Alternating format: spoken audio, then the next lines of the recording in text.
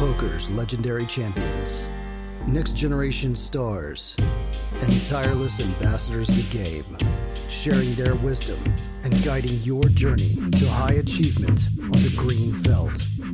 This is Chasing Poker Greatness with your host, Brad Wilson. Mr. Loncar, how you doing, sir? Good morning. Doing good, man. Thanks for having me on. I really appreciate it.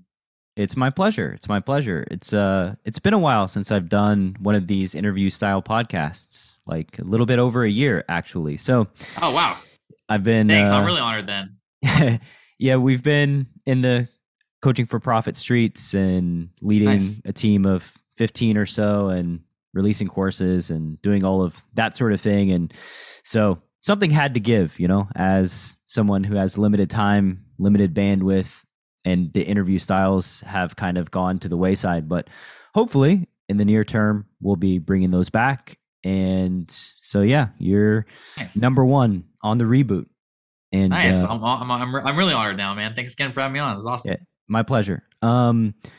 So as we typically do in these podcasts, tell me the story about you getting into the world of playing cards. I owe it to my dad.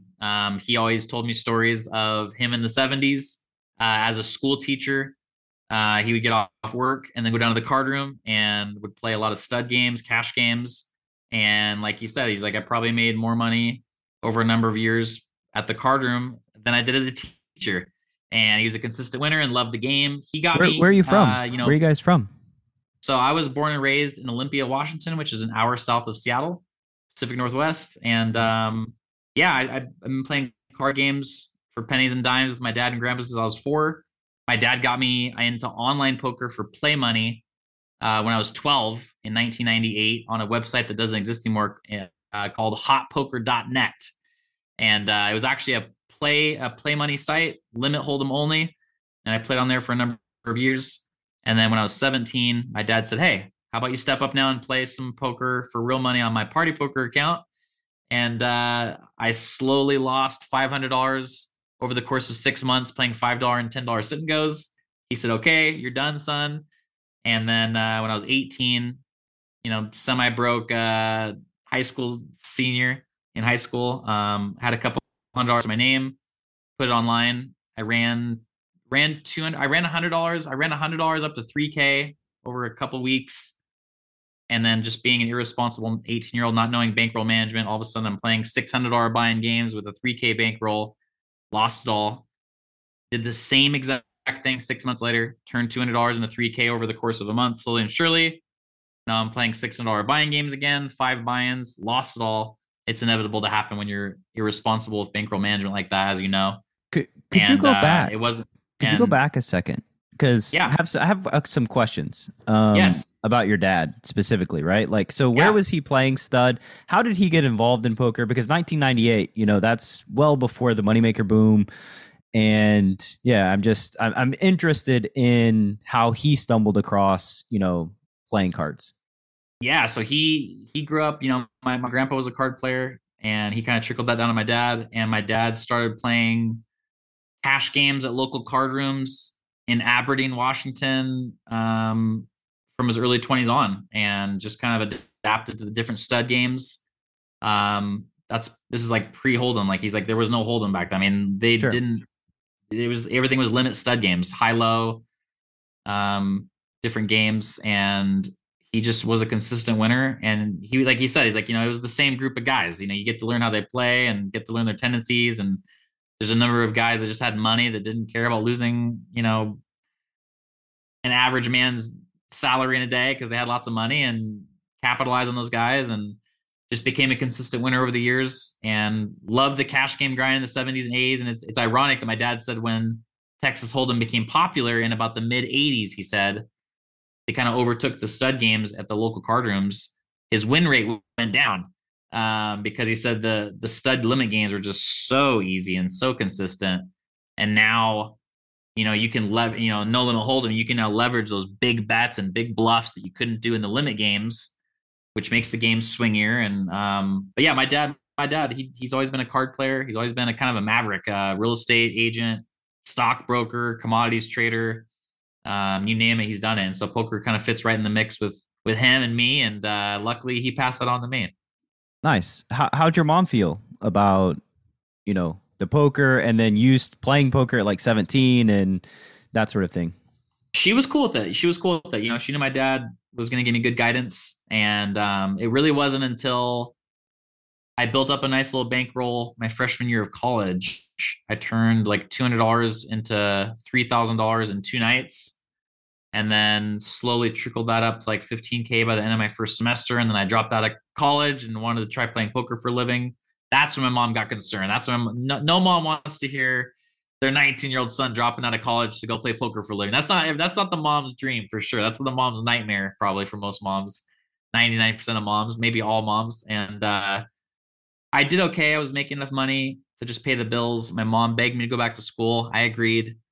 So 9 months later, I went back to college, got my 2-year degree, and was consistently winning online. Had built up a nice bankroll, and by the time I got my 2-year degree when I was 21, I knew that poker was what I wanted to do, and I've been doing it ever since. Luckily. So again, you're talking about how, you built up a roll and then you dusted it off, and you built it up and you dusted it off. It sounds like freshman year of college, it finally stuck. Was there any specific reason why it stuck? Yeah. So I hadn't played poker in a year since the last time I went broke when I was in high school, and I was just kind of bored. And the pain. I'll never forget the second time in high school. I 6 a.m, played all night. I was in tears. I was just in sobbing tears. That was such a painful experience. Such a painful thing to go through, because $3,000 when you're 18 in high school feels like a lot more money than it really is. Sure. And I just told myself I'm not going to play poker anymore ever again. And of course, couldn't keep me away from the game. I love the game. Of course not. Yeah. So when I started playing again, it was Friday evening, 5 p.m.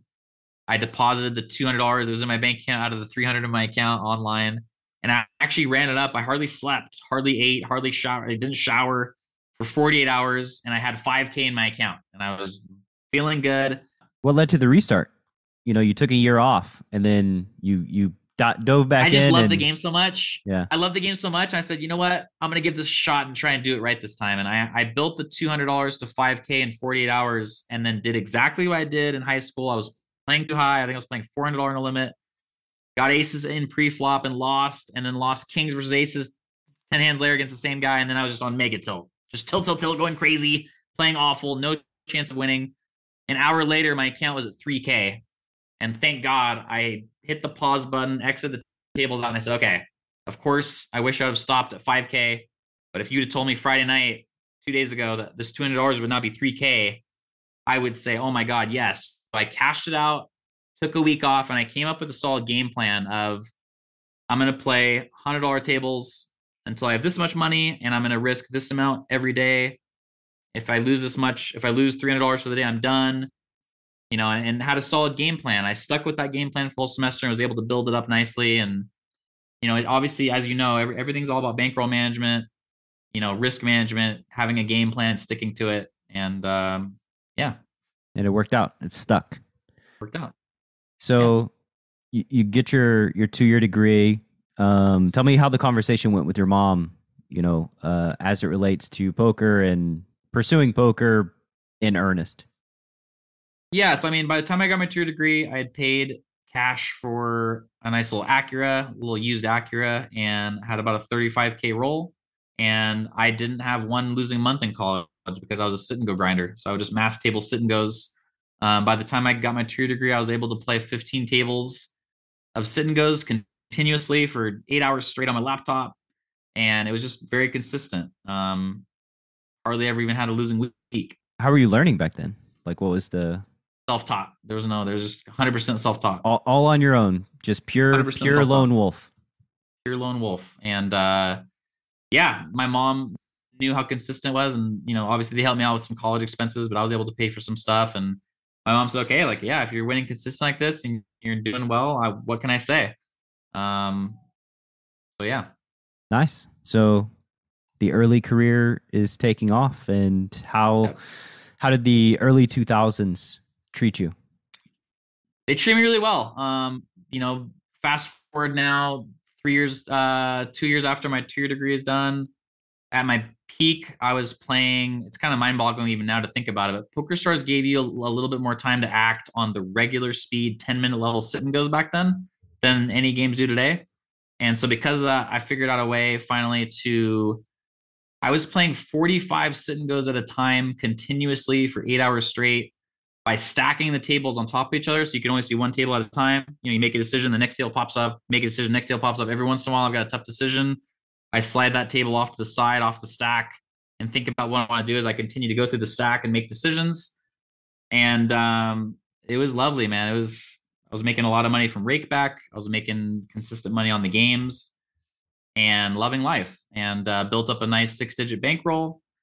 And I think the number one advice I give to younger poker pros these days is not only having bankroll management on the felt, but my biggest fault in my 20s was, as good as I was at having bankroll management on the felt, I was spending and blowing money off the felt like I was making $1 million a year. And that was a recipe for disaster that I didn't see coming at the time. And that's what caused me to go broke. That's what caused me to go from having $100,000 plus at 23, driving a Porsche, to a few years later, I'm needing to borrow money from mom and dad at 26, 27 just to have a meal, getting staked fully backed in a $300 cash game to rebuild, and think about the mistakes I had made off the felt that got me to that point. And it wasn't until I made the decision off the felt to be as disciplined with my spending as I was when I was playing poker, that then I was finally able to be really long-term successful and continue to build and never look back. So it's so important, man, it's so easy to make when you're young, it's so easy to make $3,000 in a night on poker and be like, oh, well, now I can go and pay for my friends' drinks and party and go get a nice hotel and go traveling and blow all this money because I'm making so much money here. It's so important to be disciplined off the felt as well. And that took me a long time to realize that. Yeah. And I mean, I think especially like when you're young and, you have friends who are like grinding away at their jobs, at least like in my case, I think that a lot of them looked at me playing poker as, I don't even know how they viewed it, but like, it was just that I had infinite liquidity and like asked to borrow money all the time. And, I don't really know exactly the thought process that they had, but I do know that like they didn't treat it as if it was like real money that I worked for. It was more so Yeah. just like funny money. Yeah. This is another sort of pivotal moment in your journey, it feels. So, Yes. you bust out, you start crying in high school, you don't play for like a year. And then now you have a lot of success. You build up, a 6-figure bankroll, and then you bust that. So tell me the moment, like when you busted the 6-figure roll, like, did you have any thoughts of, what, maybe I should just not play poker? Not for 1 second, honestly. Like, in fact, it's kind of funny now because looking back, there was like a 3-month period where I just sat on my hands because I was having trouble finding a backer. It's not like today where everyone, like, social media kind of like networks everyone together. It wasn't like that back then. This is like, there's no Instagram. There's no like my network of poker players. I didn't have a big network of players and stuff. You're a lone so I wolf, literally just sat on my hands and said, okay, I'm just going to wait until I find a backer and things figure out. And I finally found a backer and crushed it and got it going. And I had a lot of time to think about my spending habits and how absurd my spending habits were, and just buying everything I wanted, and just it was insane. So I had a lot of time to have a game plan of what I was going to do once I started grinding again, once I started making money again, to sustain and build. And I got to a point where I realized, like, okay, there's literally no difference between losing $100 in a cash game and spending $100 on a nice shirt. They're both minus 100 in my bankroll, and that's the mentality. Until I finally got to that mentality, I was struggling because I was just blowing money as if I was making 10 times more than I was. And once I finally made that promise to myself to be mega disciplined off the felt, that's when I was able to build back up to a 6K roll and then keep it. Yeah. And I mean, it's hard, right? Like, there's so many different pitfalls for poker players. We've alluded to a few of them, right? Like, lending money is one. Big one. spinning yourself into oblivion. And then there's like the obvious, drugs and strippers and all of those ways that we can blow money. But realistically speaking, it's way easier to spend money than it is to make money in the world. And so like you do have like, I think it was one of the first poker books that I ever read. It was Mike Caro's Fundamental Secrets of No Limit Hold'em. And, he said that basically money is your tool. And this is your tool as a poker player to make more money. If you're a printer, you wouldn't sell your printing press to pay the bills, because then you can't make any more money, right? Like this is the tool that you would use to generate money. And in poker, that's our bankroll, right? That is our tool. And so like it just has to be protected at all costs. Absolutely. Actually, it has to be protected at all costs at a certain point. I think that, I'm actually a big proponent of like, if you have a bankroll that is like 2K or 3K, you can go broke and it's not that big of a deal. Like you can get a job and then you can save that 2 or 3K back. But as soon as you start hitting like, mid 5 figures, like 50K roll or 100K roll, at some point it becomes difficult to get a job and save that much money. So like the larger your bankroll is, the higher priority it is to protect it, because it's just a lot more difficult to replace, basically. Yep. And yeah, obviously, even like when Black Friday hit, it hit me hard because I went from winning consistently online to now I was flying to Vegas every week, and I was playing in way, way over my head games. I mean, I think I had like a just a little over 100K, and I was playing in like 5K buy-in games. That's not the smartest thing to do. And sure. Did you have much experience playing live poker before that? Yeah. I played a lot of live, and I've always to this day, I believe that live cash games are the easiest way to make a living playing poker. It's not even close to my mind. Especially at the lower games. I mean, if you want to figure out how good you are, go play a $200 game at any casino. And if you can't win in those games, then you need to work on your game. And obviously it's nice now, which is obviously a whole nother topic, but there's so many training sites, and there's so much material out there, and there's so many ways to learn today that there wasn't available even 5 or 6 years ago. Twitch streamers that you can watch and see what they're doing with whole cards face up that are successful, good players. There's so many ways to learn and improve your game and train yourself to become a winning player. And, live cash games are definitely the softest, in my mind, the easiest way to make money, make a living for sure. I mean, like, so, a standard 2-5 game, right? Like, somebody that's crushing the game is probably going to be making something like 50 to 80 an hour, right? And like, if you really think about that, like even 50 an hour, that's 10 bigs per hour. And you get about 35-ish hands. So that's like 30 big blinds per 100, which is unachievable online. It's not anywhere it's unachievable. close. Yeah, my win rate at 2.5, I make about 125 an hour at 2.5, which is like absurd. Yeah, I mean that's like 60 bigs per 100. Like that's not insane. Like, yeah, you can't get that online. You can't even get. It's hard to get the online. You're playing the tables. It's interesting because I think there's a lot of different players that play live that just don't play online. And then online, obviously, you've got a lot of guys like me that are playing a bunch of tables and filling in the seats, and it's tougher. And I think probably the biggest difference between online live I've noticed is in cash games specifically and tournaments too, is live cash games. You're going like 5 ways to the flop every hand, whereas online you're going 2 or 3 ways to the flops. Like right there, you got players that are playing too loose, and it just makes it easier.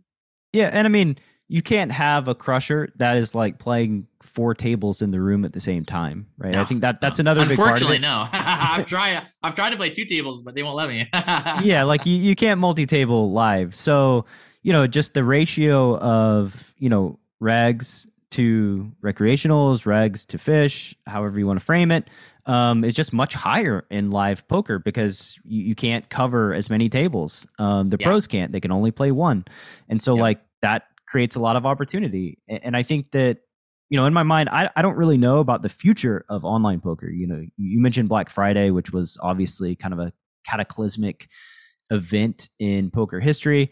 But I don't really know exactly what the future of online poker entails or what it looks like. It's kind of murky. And this is coming from someone who runs a pretty big coaching for profit operation that is almost exclusively online.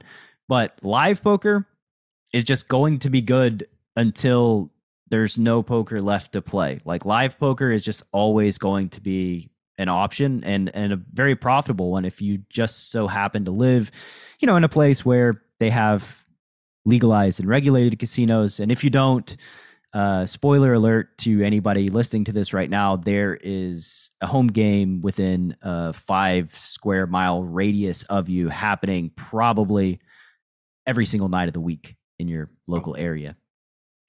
Yep. And yeah, it's always an interesting thing to say that like live is so much softer than online because it is.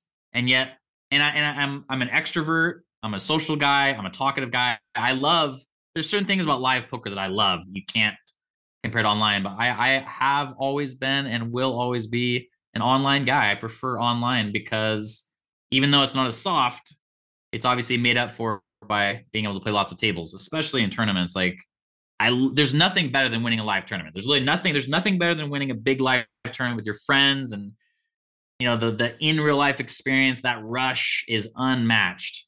But I've always been an online guy because I love Sundays so much. I love being able to get 16 tournaments going. I love the mental stimulation of constant, decisions and using your memory to remember, okay, I raised over here on the turn, so now here on the river, and I check raised here. And I love that. I love the constant action because obviously when you're an online guy, when Black Friday hit and I transitioned to playing a lot of cash, oh my God, it was so boring. It was so painful. I mean, you're going from I was going from 1,000 hands an hour to 30 hands an hour. You can only imagine, at the beginning that was so painful, so tough. And obviously there's so many pros and cons to live versus online, but I've always been an online guy because I just love being able to multi-table, spread the money out, sit at home in my underwear, listen to my music, eating my food on breaks. Like definitely love online. Everybody always who works from home sits around in their underwear all the time. Why do they do that? I don't sit around in my underwear, and I've always worked from home. I don't sit around my underwear. It's just a nice thing to say because every once in a while, maybe once a month or so, then maybe once a month I play in my underwear. But yeah, it's just a fun thing to say.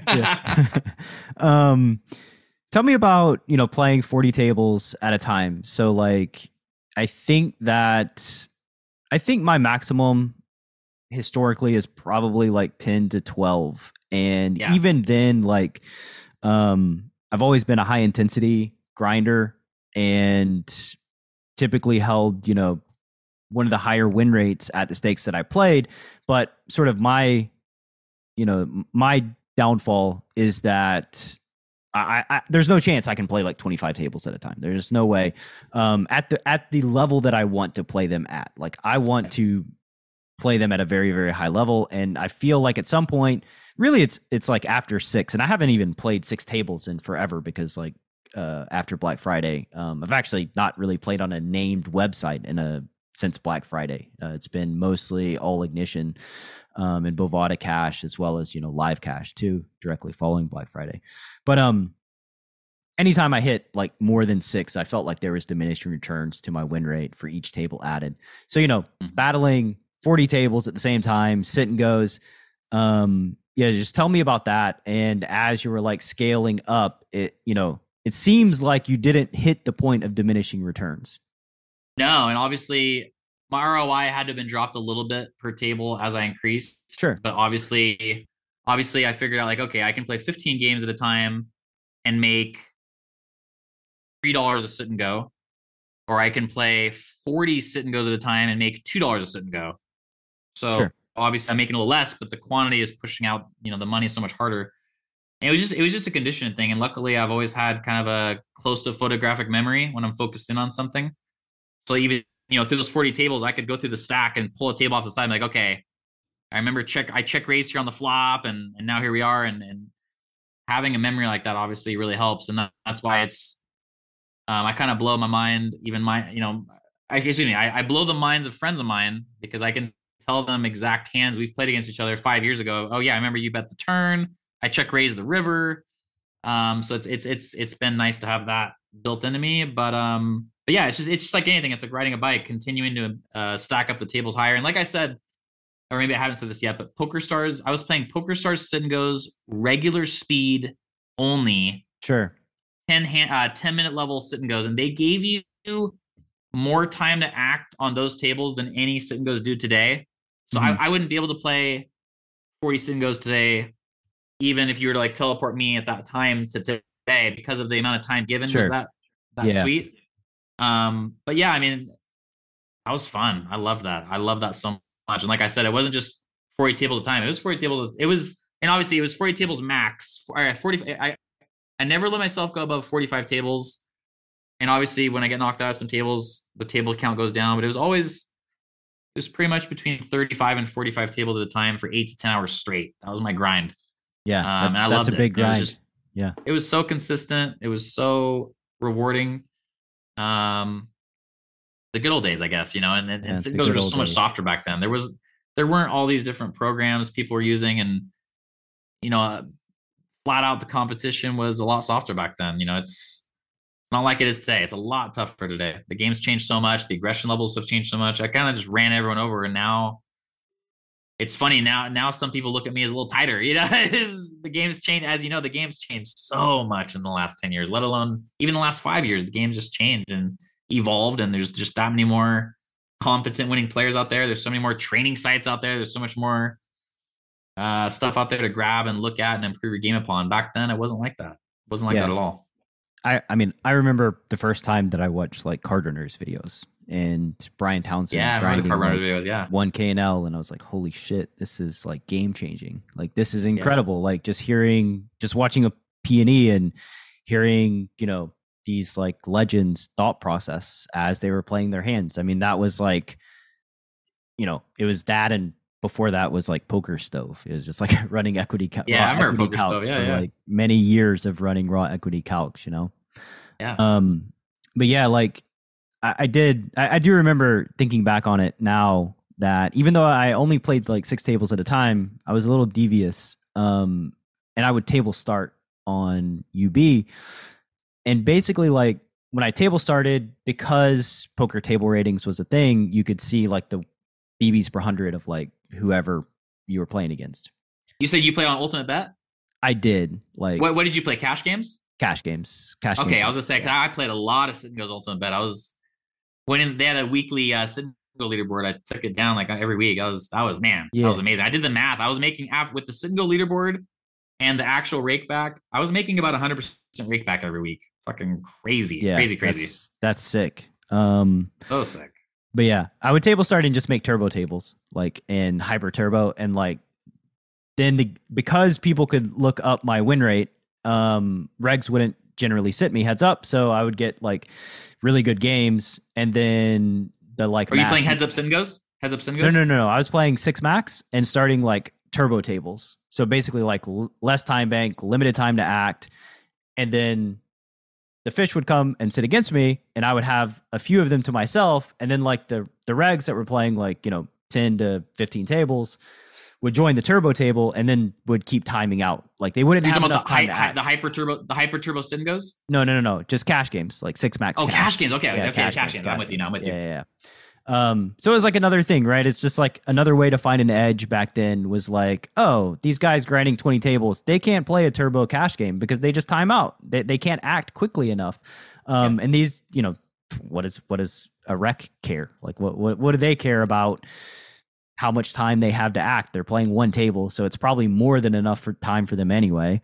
So anyway, yeah, just sort of a funny little thing. But after after Black Friday, you started playing cash games. You didn't, I would imagine, after playing so many sit and goes, right? Like, why cash instead of tournaments? Or were you just grinding both of them? So yeah, I was always playing a little bit of cash games here and there. I would, during all those years of playing sit and goes, I would probably go play live cash once a week, and then when Black Friday hit, I was like, okay, I've had a nice win rate playing cash. I'll transition and just play live cash for a little while here. And then I was just playing way too high, playing way too high, staking too many people, spending too much money. So I got up to Canada as soon as I could. 3, 4, 5 months after Black Friday hit. I actually finished Supernova Elite on PokerStars that year. From grinding sit and goes, and I was on lockdown, man. I was on lockdown to get that. If you don't know what I'm sure most people don't know what that was, but you had to pay $181,818 in rake during the calendar year to obtain Supernova Elite, and that got you back about $110,000 of rake back from that system.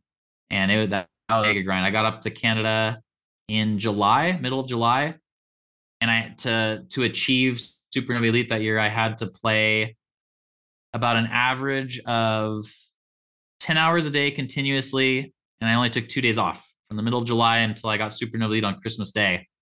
That was definitely one of my biggest accomplishments as far as like feat, something I felt like, okay, like it's something I'm really proud of. It's a big deal. Not an easy grind. It's not. And like, I was coaching a guy who is going for Supernova Elite within like a 6 or 7 month window, playing like 200 Zoom. And it was in like his life was incredibly difficult, and he could not do anything outside of, hitting the gym and playing poker all day. Yeah. And it was like he's was testing out like the Uberman sleep schedule and like doing whatever he could to like gain more hours with different sleep patterns. And then he was mostly there, and in the process of getting there, I think he was stuck, and that was the year that they cut the cord. And pretty brutal ending to that story. And I do think though that decision by PokerStars is still kind of haunting them to this day. Yeah. You mean cutting out the Supernova Elite program and all that? The way they did it and the way that it happened, I don't know this story. Oh, so they decided as a company to basically cut the privileges to Supernova Elite near the end of the year. So they didn't wait till the calendar year was done. No, it was like basically everybody that had been grinding it for the whole year, they just said, fuck you guys, and basically cut it. I don't know how I never knew this. I always figured they had to have waited till the calendar year and said, okay, it's not. Wow, that's so messed up. I didn't know that. I don't think they gave much or any notice. I mean, that's why like Ike left PokerStars. That's why a lot of their ambassadors left PokerStars, and that's how they lost a ton of market share to Party Poker. And now, to the behemoth in the industry is GG Poker. And, that's how they lost a ton of market share to all those places, because I imagine like as soon as, Ishai sold, right, for billions of dollars to a corporation, and then all of a sudden, like you probably don't have the poker players who are providing intel and feedback and insight, and you just have somebody looking at like the revenue, and it's like, oh, we're spending a lot of money on this like Supernova Elite program. If we cut this, like we can save X amount of dollars. And then that's what it was. There's businessmen coming in and saying, oh, if we just cut out rake back a ton, then we can just make so much more money and screw the players. And it's awful. And it's tragic, honestly, that happened for sure. I mean, I think it's an interesting thing about poker in that it's hard to understand the life of a poker player. It's hard to understand kind of how they're constructed if you're a businessman. And I don't know actually the full details of this, but I do know that there was a big thing with GG lately. Galfond released a video, and Patrick Howard released a video on them raising the rake at 5K and L to something like obscene. I mean, it was like already obscene, like 4.5 bigs per 100 in rake at 2550 and L, which is like 10 times bigger than any other platform in the world. And they boosted it up another to like 7 to 8 big blinds per 100, to a point to where like all the big games died, because like they're just unbeatable. So the pros are not going to play in them. And I think like 90 of them banded together, boycotted the games because it's a smaller player pool. So that is an option. And GG actually fixed it. I see it fixed that. I saw that. Yeah, they listened. They listened to the players and they fixed it, which is always a good sign for me. That because it's this weird sort of relationship that poker pros have with platforms, in that you kind of need each other But anyway, and sorry to backtrack, but it's been on my mind ever since because I didn't finish it. But talking about the 40 tables at a time, 45 tables at a time, I was able to do that because sit and goes, for those of you who don't know, listening to the podcast, sit and goes are relatively short stacked tournaments. Like, it's semi deep in the beginning, but most of the sit and goes are 10 big blinds, 20 big blinds, 15 big blinds, 8 big blinds, shorter stacked play. So everything's a lot more calculated, a lot more scientific. What's the right play? I know the right play here is, it's like, basically it's like a constant quiz.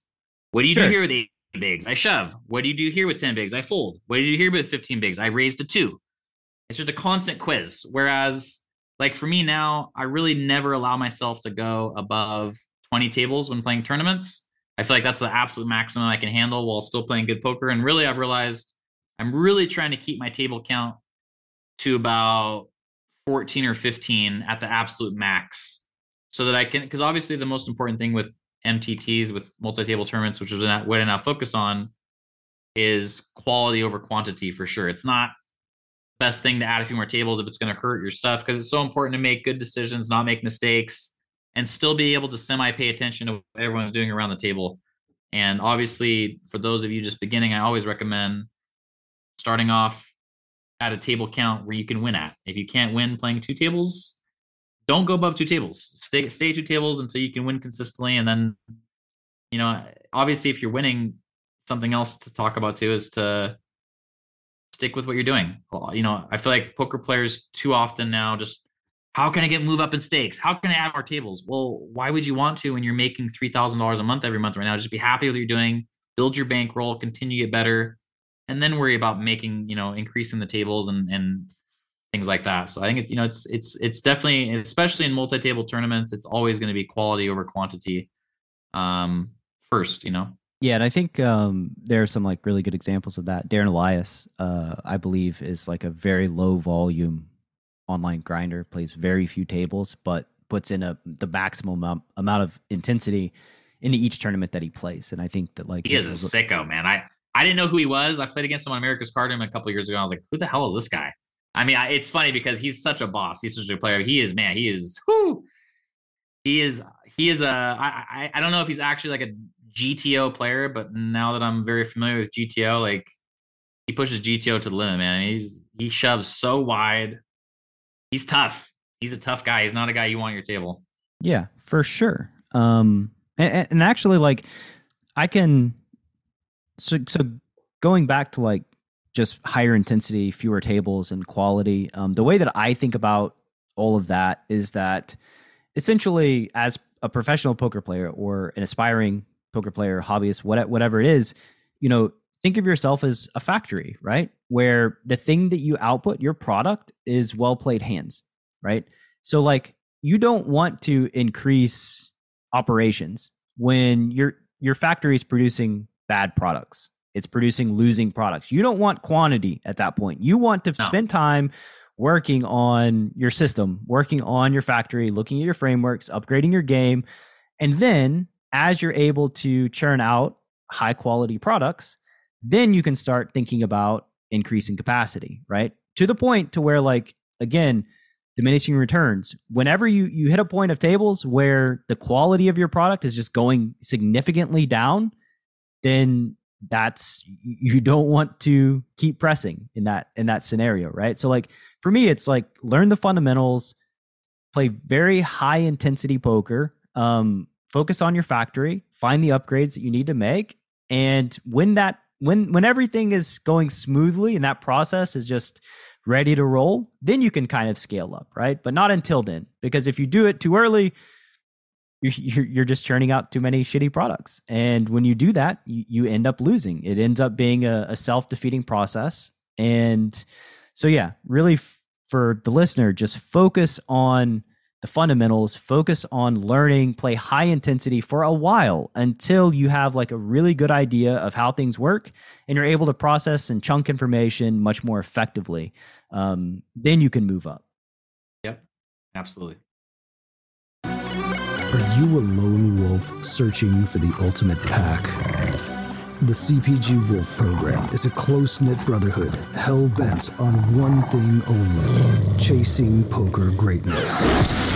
Powered by bleeding-edge wolf strats and led by Coach Brad and his lieutenants, CPG Wolves are systematically prepared for almost any spot they'll encounter on the green felt. If you want to plug into an elite team and have a step-by-step game plan to realize your full poker potential, you can apply at cpgwolves.com. Space is limited, and the pack is only as strong as its weakest member. So only the hungriest, grittiest, and most driven will be accepted into the program. Applications are open at cpgwolves.com. All right, so I guess we'll actually continue your poker journey because we only hit Black Friday. This is so a lot of time after Black Friday. You're playing live. You actually moved to Canada, right? And I assume that's where you're continuing. Yep, moved to Vancouver, got Supernova Elite. I was up there for 6 months. Actually, a funny story with that.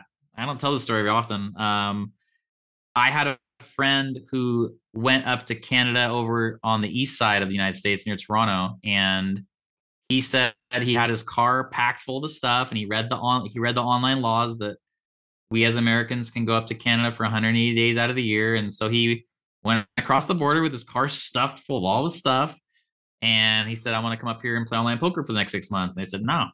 He's like, what? What do you mean no? They said, no, you're not benefiting society up here. You don't have a job. You're not going to school. You can't come up here for 180 days unless we say you can. And we're saying you can't. So you have to come back here in a week and report down here back in a week. And he told me this. And so I went to the Canadian consulate in Seattle. And I went in and I asked them questions. And by the end of this conversation with someone there at the desk in this office that I set up a meeting with, I said, so what you're telling me is that if I go across the border right now and ask to come up for 6 months for online poker, then they say no. So I just have to ask you, if I were to come up here, if I were to go up to Canada for a few days, and now I'm in Canada and it's like my 4th day, what happens if I change my mind and decide to stay longer? Do I have to go back to the border and tell them? They're like, well, no, but like, la la. And they kept giving me the same answer. I said, okay, thank you so much. Have a nice day. Bye-bye. And they said, what's your name again? I said, bye. So I put one small suitcase in my back seat. I put my computer monitor set up in my trunk. I drove across the border, and they said, why are you coming to Canada? I said, a little vacation for the weekend. They said, okay, have a good time. Come, or what hotel are you staying out here? I'm staying here for tonight. They said, okay, come on in. Have a great time. I signed a 6-month lease the very next day. I stayed at the hotel. I signed a 6-month lease. I gave the guy cash for the security deposit in the first 3 months in advance, so he felt safe. Stayed 3 months in advance the whole way. And I was trapped in Canada, if you will, for 180 days. Well, self-trapped. And I came back across the border with my car stuffed full of everything that I bought over the 6 months living up there. And he said, how long have you been here in Canada? And I looked at him with a sheepish smile and I said, 178 days. He's like, oh, you think you're real cute there with the 180-day rule, huh? And he went back inside. He said, hold on a second. Went back inside his booth, came back out. And he said, get your ass out of here and get back to the States. Unfortunately, now I've gone back up to Canada a couple of times, and obviously they've flagged me because now they make me wait in this little lobby for 4 or 5 hours each time before they wave me in as like a punishment, I think. But that was one of the best experiences of my life. I was paying $1,500 a month for a tiny little cubicle on the 30th floor in the heart of downtown Vancouver with amazing views, one elevator ride down to the main drag of downtown Vancouver. And Vancouver is just beautiful. My dad's best friend is 80 years old. He has over 100 countries stamped in his passport. He's been everywhere. And to this day, he says the most beautiful place in the world is Vancouver, British Columbia. And it's breathtaking. I remember driving in, beautiful mountains backdrop behind the city, the architecture of the city. Kind of reminds me of Miami, this kind of chic, really amazing looking city. You got the waterway going through the middle of the city. The water is all around the city. It's just a beautiful, the landscaping's immaculate. It's an amazing place if you've never been there. And in fact, I'm looking forward to taking my wife there for the first time, hopefully in the next couple of years, and get back up there. But yeah. Nice. Just get prepared to sit in a room by yourself for 5 or 6 Yep. hours when you're So I finished grinding Super No Elite. I moved back to the Seattle area for a little bit, and I transitioned to playing live cash games 40 hours a week. And I was such an idiot with my money off the felt. I gave myself no chance of succeeding. I was playing a 1-3 $200 max cash game 40 hours a week at Tulalip Casino just north of Seattle, and I was making about $8,000 a month in that game. I was just destroying that game. And my baseline of expenses was $6,000 a month. I was driving a Porsche. I was living in an apartment that was way above my head. I was just always buying whatever I want, treating friends to do this and that, just acting as if I'm a millionaire with my money. And that's when I went broke. I went completely broke because I was just gave myself no chance. I wasn't saving any money, and I was after Black Friday. After Black Friday. So it was you built up 6 figures, spent yourself down. Black Friday, spent yourself down again after. So this was the first time going broke was after Black Friday. Gotcha. I actually got engaged to my high school sweetheart right like the week before I went up to Canada, came back, got married. We weren't meant to be. We got a divorce after about a year and a half, and I went broke after we got divorced, because that's when I was just partying and going crazy and making $1,000 in the cash game and spending $500 on my friend's bar tab, and just my ridiculous spending off the felt again. Just it was inevitable I was going to go broke looking back on it. And I got to give a big shout out to my wife now. I met my wife, got remarried, and I met my wife 7 years ago. And it's funny, it's ironic now I look back at it. A good friend of mine said to me, after my divorce, and I was single and partying and raging, going crazy and just spending money like a lunatic. He said to me, he goes, "You are not going to be successful, Michael, until you find a good woman who makes you calm down and helps you manage your money off the felt." And he was right. He really was. I met my wife, and I had an $8,000 bankroll, and I moved in with her, and I actually went on just a really bad run of cards while being smart with money for the first time. And my bankroll after we got engaged, like a month after we got engaged, my bankroll was at $3,000. And I was like, okay, I'm going to grind. She's like, no. You're not going to grind. You've got the capability to do some coaching. So why don't you just coach until you get your bankroll back up to 7,000 or 8,000, and then you start grinding again. That was a painful, this was 2017. And that was a painful month or two for me, because that was the first time in poker career I felt like I was working, because I didn't want to coach 40 hours a week and not play at all. That was like my nightmare, honestly. But luckily, I did exactly what she said. She was right. I did nothing but coaching 40 hours a week and got my bankroll back up to 7,000 or 8,000. And then I was just really hungry. I was probably the most hungry I've ever been in my life right there.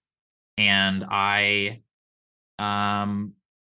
crushed cash games consistently, built my bankroll back up to about 25K 2 months later. And then the best night of my life, poker wise, one of the best nights of my life ever. I hit the biggest score of my life on America's Card Room, $265 buy-in, $1 million guaranteed, $1 million Sunday. I took it down outright for 138,000.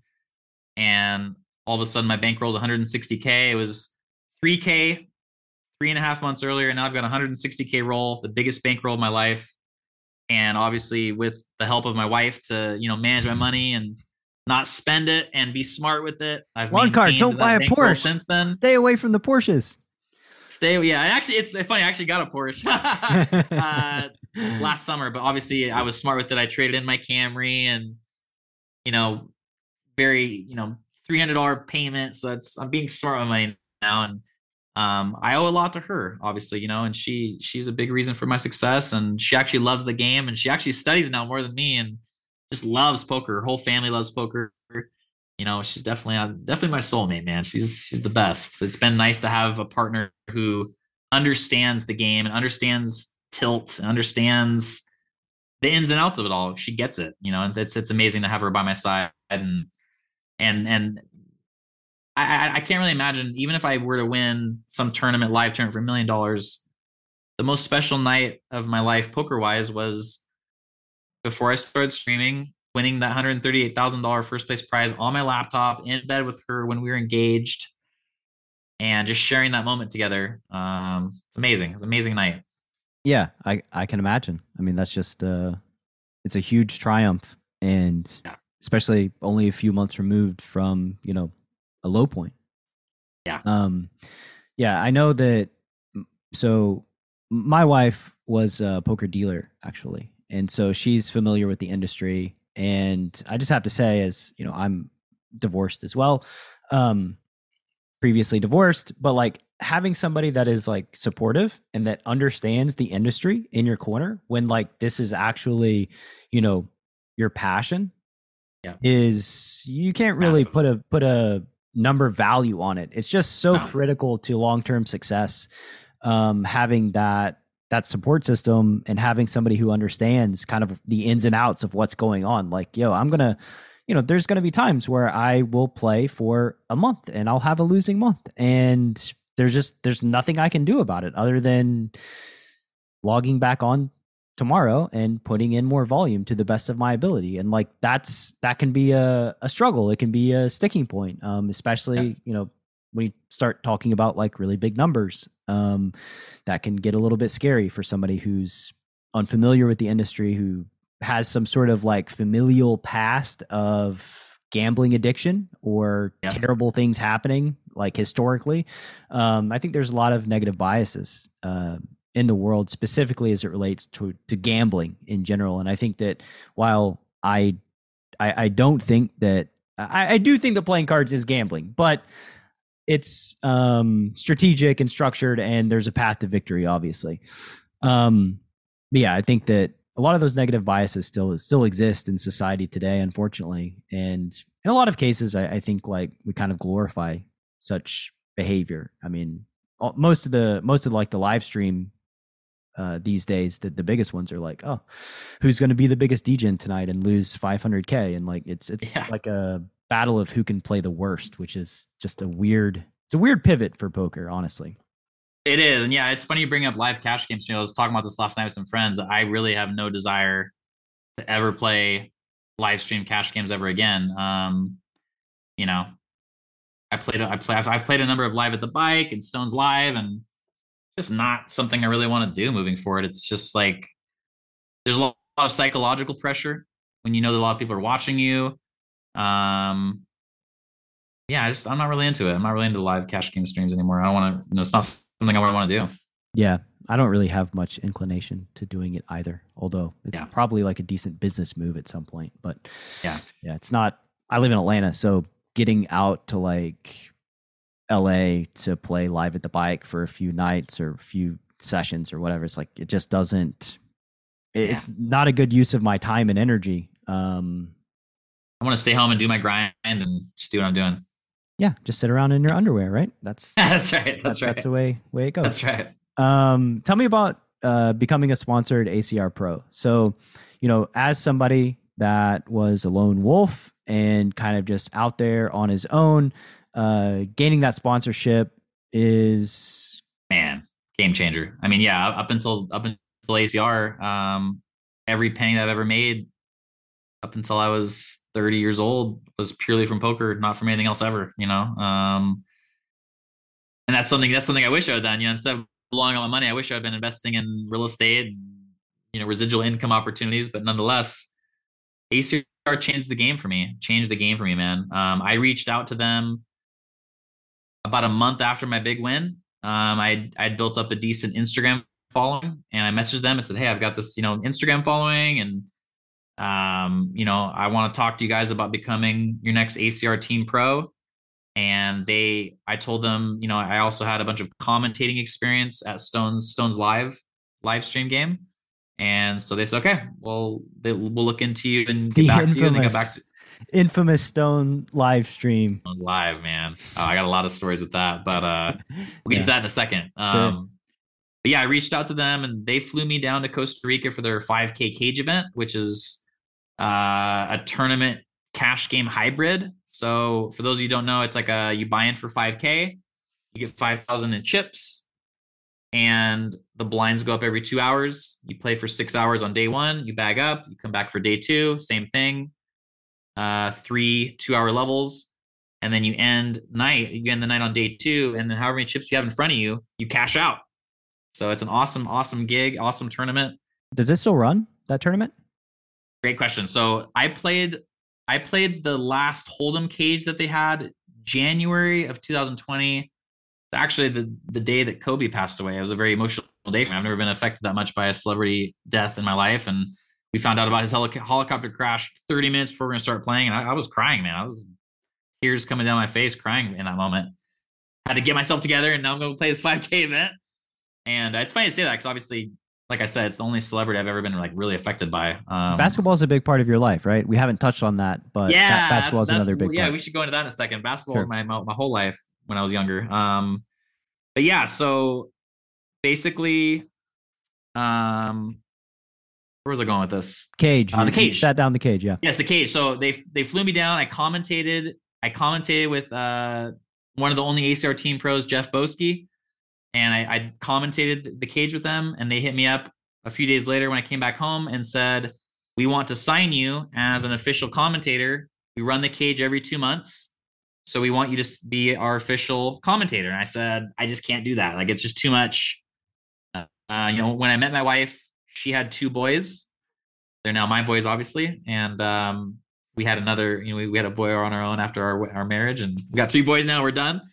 It's a lot of boys. I said, it's just too much. It's too much for me to fly down to Costa Rica every 2 months and go away from the family and my responsibilities. It's just too much. But I linked them to Justin Kelly, who was the main Stones Live commentator at the time, who's now the main commentator at America's Card Room. And I said, he's the man for you. And I said, but I really want to talk to you guys about maybe becoming an ACR Team Pro. What do I have to do to make that happen? And they said, we really need you to start streaming on Twitch and build a Twitch presence and build that up. And so I did. I started streaming October of 2018, and they reached out to me a year later and said, you've grown your Instagram, you've grown your Twitter, you've grown your Twitch stream. We love your Twitch stream. We love you, and would love to sign you on as the next ACR Team Pro. And that was, man, like I said, that was such a game changer. And obviously to be able to receive a monthly payment for the first time in my life outside of poker, for poker, such a game changer, such a big stress relief to know that I've got this amount of money coming every month I can play with and be supported by. It's amazing. And it was awesome getting to know Phil Nagy and my boy Juan and all the guys at ACR during this time, because I went down for another cage and played a cage and commentated another cage and talked to these guys a lot. And I felt so comfortable with them and felt confident that the guys that are behind America's Card Room are guys that I can trust, and that I can trust that I'm going to put my name on, my reputation on, that they're going to do right. And it's been a great experience with America's Card Room ever since. That's nice, man. Yeah, those supplementary checks are quite pivotal. Yes. Just offering stability. I think. Big time. Just for grinders out there whose only pursuit is playing poker, I think like just stretching yourself and giving yourself some kind of cushion, some kind of regular income flow is a really, really, really big deal for professional poker players, because it just stress is a big deal. And as you said, when you're grinding, like you said, you had $6K in expenses, right? And then you're making $8K a month. Well, mathematically speaking, that's not going to end up too great when you consider taxes. And that was $6K off base expenses. And I'm a guy that's during that time in my 20s that just spent money. So right. pretty much breaking even. Yeah, you're breaking even or losing a little bit, but your bankroll is definitely not going up. And that just is going to create a situation where there's a lot of stress to perform at a very high level every single day. And when things inevitably go bad and you're spending money, then the level of stress is just exponentially increased. And to answer your question about the cage real quick too, I might get in trouble for saying this because it's not public information yet, but Phil Nagy actually just told us 2 nights ago that he just signed a deal with the Sheraton here that I'm staying at right now in Escazú, just outside of San Jose, Costa Rica. August 16th, the cage is coming back for the first time in 3.5 years. It's going to be on a regular basis here every couple months. And so the way it was before was there's a day one where you could buy in for $5,000 or $10,000. And if you bought in for 10K, you had the option of putting 5K on the table, and you could put the other 5K in play anytime you wanted. But it had to be the whole 5K. But it had to be the whole 5K off the bat, yes. And then you had the option to put the second bullet on if you bought in. And that was it. If you get knocked out, you're done. But now they're going to, and there was one day one, and there was day two, and it's done. Now they're going to do it where there's going to be 3 day ones where you can either buy in for 5K or 10K to start. And then you can choose to just put the 10K on the table to start if you buy in for the 10K, or put 5K on and have the 5K behind you ready to put on whenever you want, or just buy in for 5K and that's it. But you have to choose from the beginning which one it's going to be. But there's going to be 3 day ones, and you can play all 3 days. So if you want, there's going to be guys. In fact, I'm probably going to do this myself. I'm probably just going to buy in each day for 10K. And then however much you bag at the end of the day will get added to your day 2 stack. So you could buy in for 10K on each day one, and you bag, let's just say you bag $33,000 on each day. Then on day 2, you're going to start with $99,000, and it's going to be massive. It's going to be super deep. It's going to be interesting, obviously, because like I said, when day 2 ends, that's how much you're cashing out. So like, it's one of those things where it's like, okay, I'm on the last blind level here, and I've got 100K in front of me, and there's a couple other good players. Like, it's like a cash game, right? So I could just sit out and fold, sure, and cash out 100K in an hour, or I could mix it up. It's going to create a lot of interesting scenarios and high stakes scenarios that no one's ever been in before, and I'm really excited for it. What are the blind levels on day 2? Like the final 3? What does it close on? So I'm trying to remember exactly. I think on the first day it goes 25, 25, 25, 50, 50, 100 on day 1. 1, 2, 2, 4, 3, 6 would be insane. I'm pretty sure that the last blind level is 100, 200. Okay. Pretty sure. So it's going to be deep. It's going to be mega deep on the last blind level on day 2. It's going to be so deep with the structure. So it's going to be exciting. It's going to be streamed on Twitch. It's going to be so fun to watch. It's going to be fun to play. Nice. I'm sure you'll have satellites up for a while. And that's what he said. He said every night we're going to run satellites for the next day, and we'll run satellites on America's Card Room so that people can satellite through online and then travel down and play it. So it's going to be awesome. Oh, it's a live event? It's a live event. Yeah, the cage is always live. Oh, I see. So yeah, so when I flew down here, I was commenting. It's a live event. Yeah, the cage is a live event. Got it. Yes. So it's live. That makes sense. Yes. Makes sense. Yep. Nice. That should be I'm looking forward to that. That's one of the formats of tournaments. I don't play a ton of tournaments, but that was interesting to me because it's kind of unique, and it was cool. Like I remember it 3 years ago, and I don't play tournaments, so it made an impact. Yeah. So yeah, you hit the tournament, you become an ACR Pro, and that kind of leads us to today, right? Anything happen in the interim there? COVID hit. Sure. ACR was booming for the first year. It was crazy. The influx of players. Sure. Games got mega soft again, I felt like, for a while.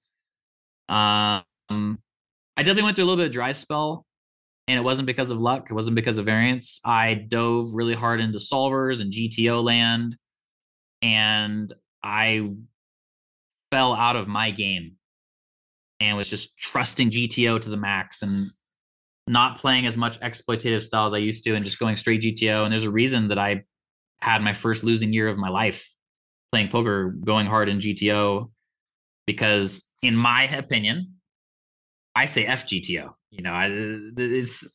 GTO is a great system to understand the baseline of, and there are a lot of great strategies within GTO. But in my opinion, a lot of the pre-flop, specifically 30 big blind and under strategies in GTO are just way too wide, way too loose, way too shove happy, unnecessary. And it wasn't until I actually had a conversation with a good friend of mine, Brian Fight, who's now a BBZ coach, about exactly the fact, like, I realized, like, wow, I'm down for the last year for the first time in life. And I feel like it's because of GTO. I feel like, and just talking with him about the number of things that I had realized of, I'm GTO was causing me to, and it wants you to call three bets out of position a lot wider than I like to do. It wants you to make a lot of shoves, especially 25 bigs and less, a lot wider than I like to. All these different plays that just equaled to me not making as much money. Once I just had a few, like literally just a few conversations on the phone with Brian, who's a great friend of mine, about the changes that I needed to make to go back into my game and take pieces of GTO, but cut out a lot of stuff on GTO that I learned. I mean, it clicked fast. That's crazy. This was just August of last year where I made the changes of going back into my game, taking certain things I liked from GTO and implementing into my game, but going back into more of a tournament life, survival, short stack ninja type of game that I play. It's crazy because having this conversation with Brian, I knew I was going to start crushing again. I just didn't know I was going to start crushing as hard as I did. You know, I went a year of GTO, literally one solid year of GTO where I was like minus 15K pre-rake back to now it's been, what is this, April? It's been like 8 months, 9 months since I made a lot of these changes in my game. And I've made the most, this is my biggest year by far. I'm up like over 300K in the last 9 months, making a lot of consistent scores.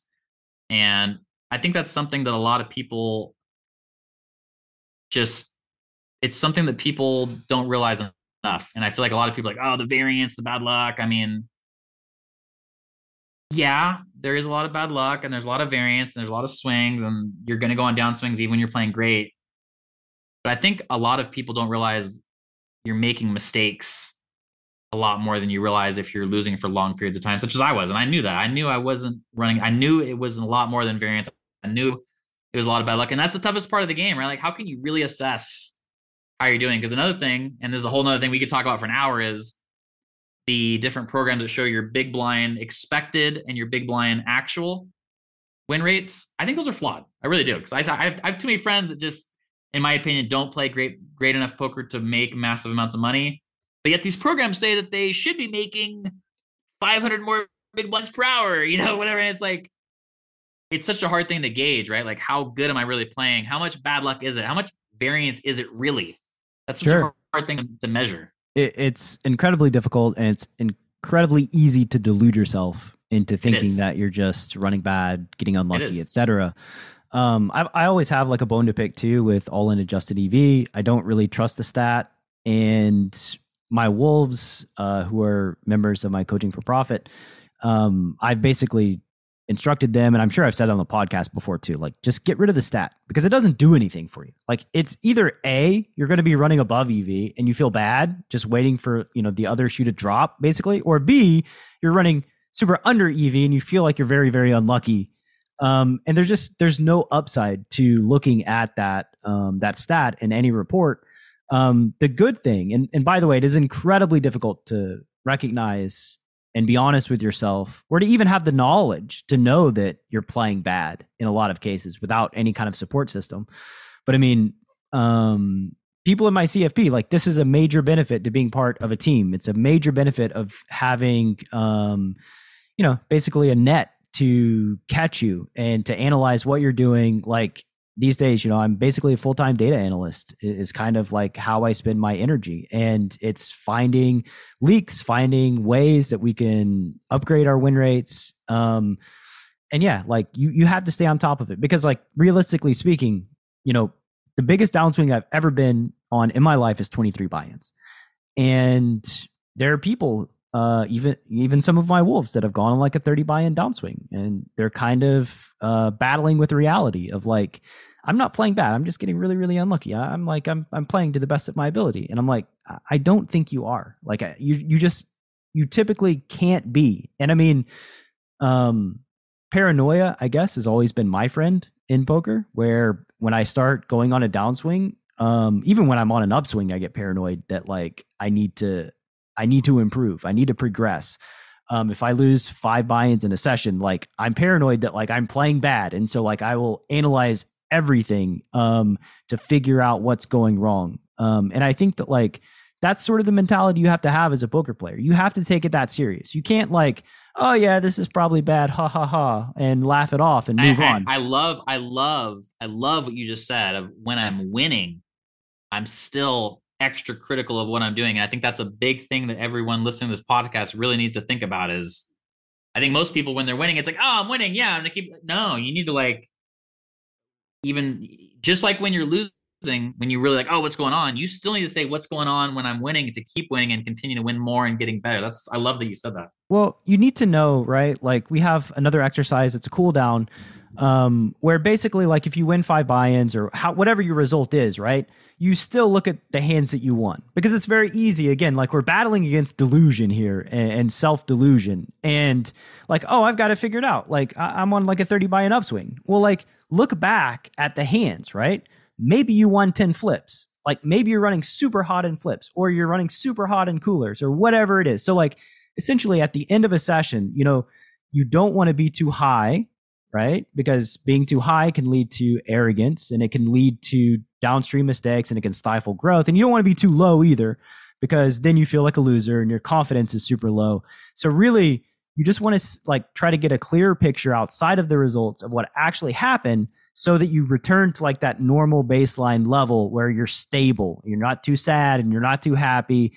And then you're continuing to progress all the while. Because most laziness, I think in poker is going to stem, like the times I've been the laziest after Black Friday 2011 through 2014, when I played only live poker and I was playing 60 hours a week, exceptionally lazy. Competition was very low. I was not really pressured. It just wasn't tough. And when everything was easy for me, I stopped learning. I stopped growing. I didn't need to in order to survive. So yeah, just for the listener, like when things are going well, pay attention. And when things are not going well, pay attention and basically just pay attention to your game, try to progress regularly. And just if you're running super hot, it doesn't mean that you've cracked the code to crushing poker forever. It means that you're running super hot and you have to always keep that in mind. Yeah. And obviously, I've been playing poker for a living for 15 years. It's been my income. It's been my livelihood. And obviously being in the game that long and the experience and just everything I've been through, just listening to you talk, I can tell you are someone that people can depend on to give them valuable insights on so many levels of the game. And it's not often that I talk with someone where I'm like, oh, this guy really knows, he's sharp and he really knows he's talking about so many levels. I really respect everything you're saying. And just, I can hear your experience and your discipline, if you will, with everything you're saying.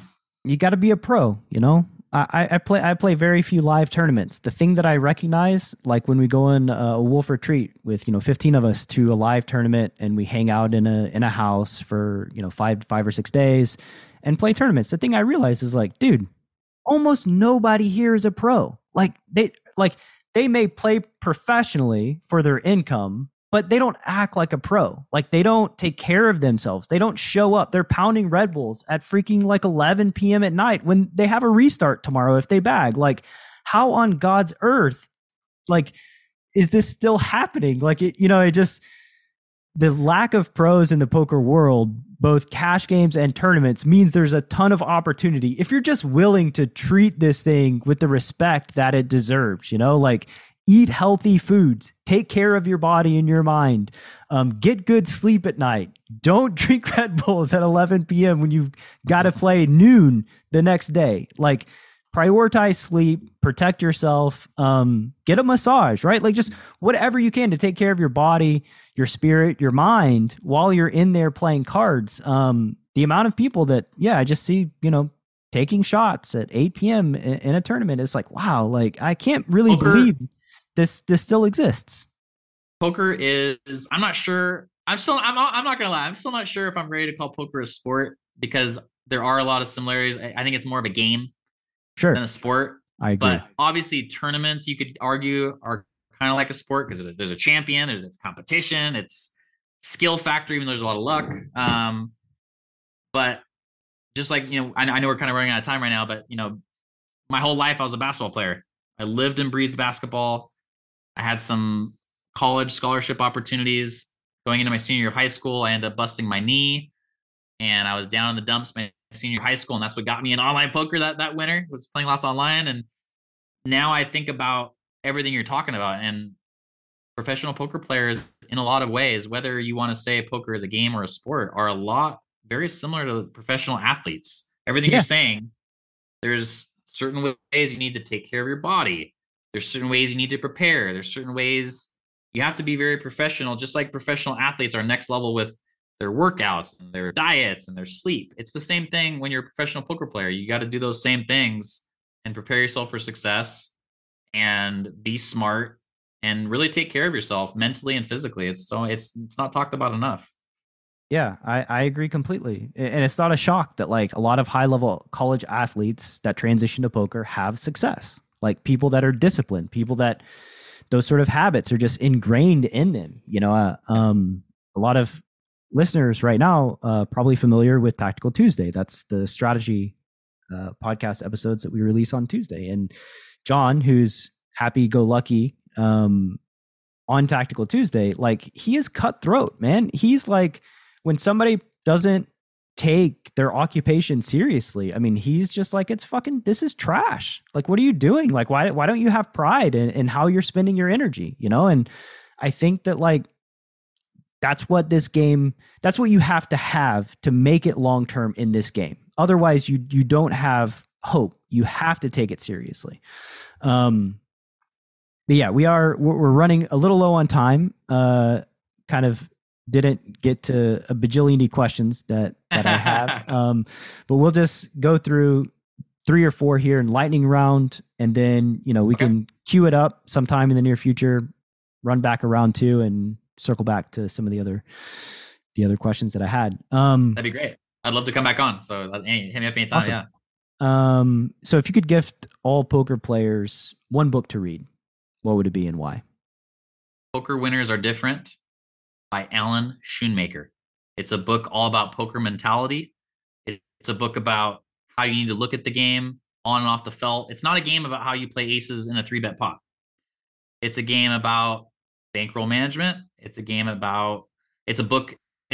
about the psychology of getting aces in pre and losing and how you need to look at that.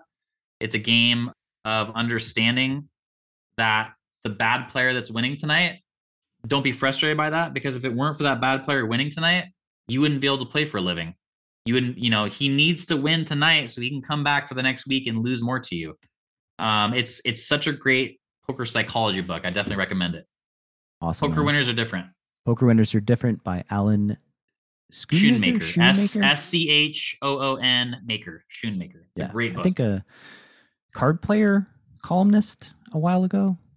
I think. So if you could wave a magic wand, change one thing about poker, what would you change? Ooh. Wow. Tough question. Wave a magic wand and change one thing about poker. Man, that's a tough question. Give me 1 second. Sure. Take your time. So it's such a tough question to answer. I guess the one thing I could say, which isn't directly changing poker, I guess I would want to change the perception that people have of poker. Pretty much all the players, all the people that I know that are at the top of the, that are the top players and have been top players for quite some time they're all the same. They're all hyper intelligent, disciplined people that could be massively successful in a number of different fields. And I wish that the general public understood the science behind being a professional poker player. And if done properly, it's not gambling. You're not going to go broke. If you're doing things right, you are essentially very similar to a professional athlete or anyone that's at the top of their field. And obviously it's such a spectrum of people that think, you got one guy over here who looks at me like a rock star and, oh my God, you're a professional poker player, you're my hero. And there's other people on the other side of the spectrum that look at me like, oh, you're a degenerate gambler. You're going to go broke. What an idiot. And I wish the latter that I just described really understood all of the science and discipline and strategy and all of the levels to the game that people really in the game know. So I guess that'd be the biggest thing I could change is perception of the game. Loncar, you just want everybody to look at you like a rock star. That's the... Come on, everyone. Look at me like a rock star, not an idiot. Come on. Speaking of, I think that's as somebody that was a lone wolf for a lot of his career as well, starting this podcast and connecting with other folks in the poker world that have been pros for a very long time, it is a very, it's a great experience, like for me, because this is my tribe. These are my people. Like there are only very few people who are constructed in the way that I am that have pursued this game for decades. And when you connect with them, like you recognize it, it's tangible. And yeah, just always it's been a thing that's given me energy, and really the secret sauce as to what's given Chasing Poker Greatness legs to last this long. Absolutely. And yeah, just talking about connecting with poker players, just the way what my brain's going to right now is thinking about Phil Nagy, the ACR CEO. The thing I love about him so much is that he was a professional poker player for a number of years before he flew down to Costa Rica and was seeking out to be a CEO of a big poker site. And so, it's nice to work for someone that just really understands the game, understands the levels of everything that we do. It's not just some businessman. It's not some guy that just has a lot of money and got implemented into the game. Like it's a real poker player. And I love working for him and being a part of ACR with him. And aside from, the trust that I've built with him and the relationship I built with him, it's just so nice that a poker player is running ACR, so it's nice.